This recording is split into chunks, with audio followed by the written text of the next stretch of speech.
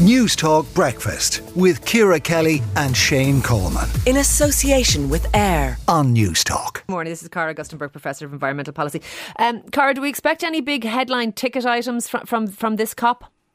Well, I think the main point of the COP and the point of every COP is to make sure that emissions are going down to achieve this 1.5 degree limit of warming that these 297 countries have committed to. So right now we know that the pledges on the table, if every country achieved those pledges, we would reach about 2.5 degrees of warming by the end of the century compared to pre-industrial levels. And to put that in context, once we get to about 1.7 or 1.8 degrees of warming, half of the world's population is then living in conditions that are life-threatening with respect to heat and humidity. So it's really important that all of these countries, up their ambition, put new pledges on the table to get to that 1.5 degree limit. And right now, only 25 of those 297 countries have put new pledges on the table. So the pressure will be on. And then, as always, the second issue will be financing. So developing countries want more money to help them transition from fossil fuels to renewable, to adapt to climate change, and really to deal with the current loss and damage they're experiencing from climate change that's happening now.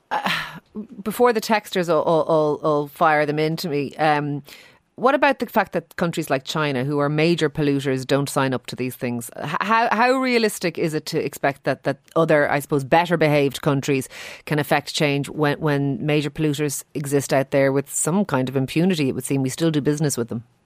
Well, that's not true. China is part of the UN Framework Convention on Climate Change, and they have committed to reducing emissions. So in the Paris Climate Agreement, a lot of the negotiation was between... They're still opening, though, coal-burning fuel plants. They're still behaving in a way that we wouldn't see here.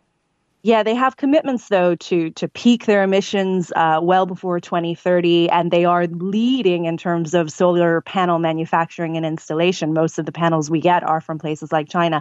So they're certainly not perfect. They need to do more, like every other country, but they are part of this process. And I know that President Joe Biden has said his big focus at this COP will be to get them back at the negotiating table, back increasing their ambition like we're asking other countries to do. So it is really important that we have these negotiations every year because climate change is a global problem.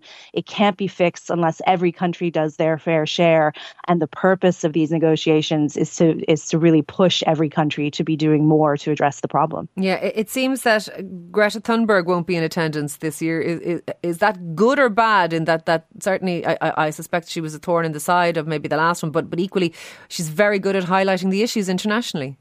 Yeah, I mean, I can appreciate her frustration with the accusations of greenwashing because there are a lot of companies and a lot of other groups at these events that are not part of the negotiations that participate in what we call side events, which can definitely appear like corporate greenwashing in a lot of instances. But at the same time, the role of civil society at the COPs has been really, really critical. It was critical in getting the Paris Climate Agreement over the line. It was critical last year in Glasgow.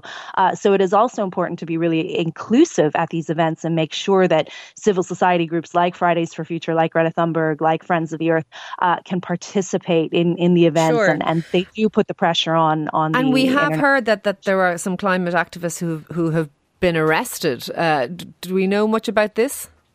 Yeah, I think there is a concern that it's being hosted in Egypt this year. It's a country that has typically not been very amenable to civil society demonstrations and protests.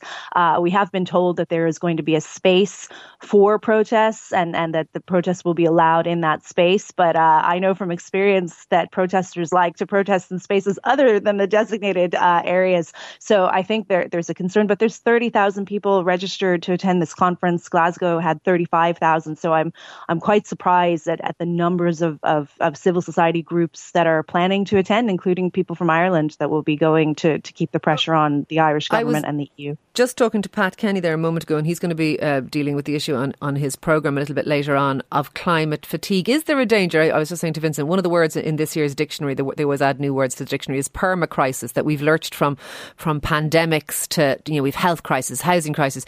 Is there a danger that the climate crisis will be lumped in with all the other crises and people will eventually stop caring because there's just too many things to think about? Yeah, I mean, I think it's understandable that people get fatigued. It's a huge existential crisis. It's very hard to get your head around. It's very hard to feel like you as an individual can fix this problem. And even myself, we've had 5 climate reports come out this week. And if I engrossed myself in every one of them, I wouldn't get my work done. So we have to give people a little bit of compassion and understanding that this is a tough issue to get your head around. The important thing is that we all know it's happening, and we all know we need to change our lifestyles and move away from fossil fuels. And I think if everyone understands that is a win. And then we have to keep evaluating the science, because the climate is changing so rapidly that we need to make sure that the things that we're doing now will actually address the problem, will allow us to adapt to the climate change we've locked in, rather than meaningless policies that don't have an impact. And lastly, Cara, I know we discussed it on this programme earlier during the week, reports that Eamon Ryan is looking for, I suppose, a rubber stamp from Cabinet to sign Ireland up to whatever agreements come out of COP27 in advance.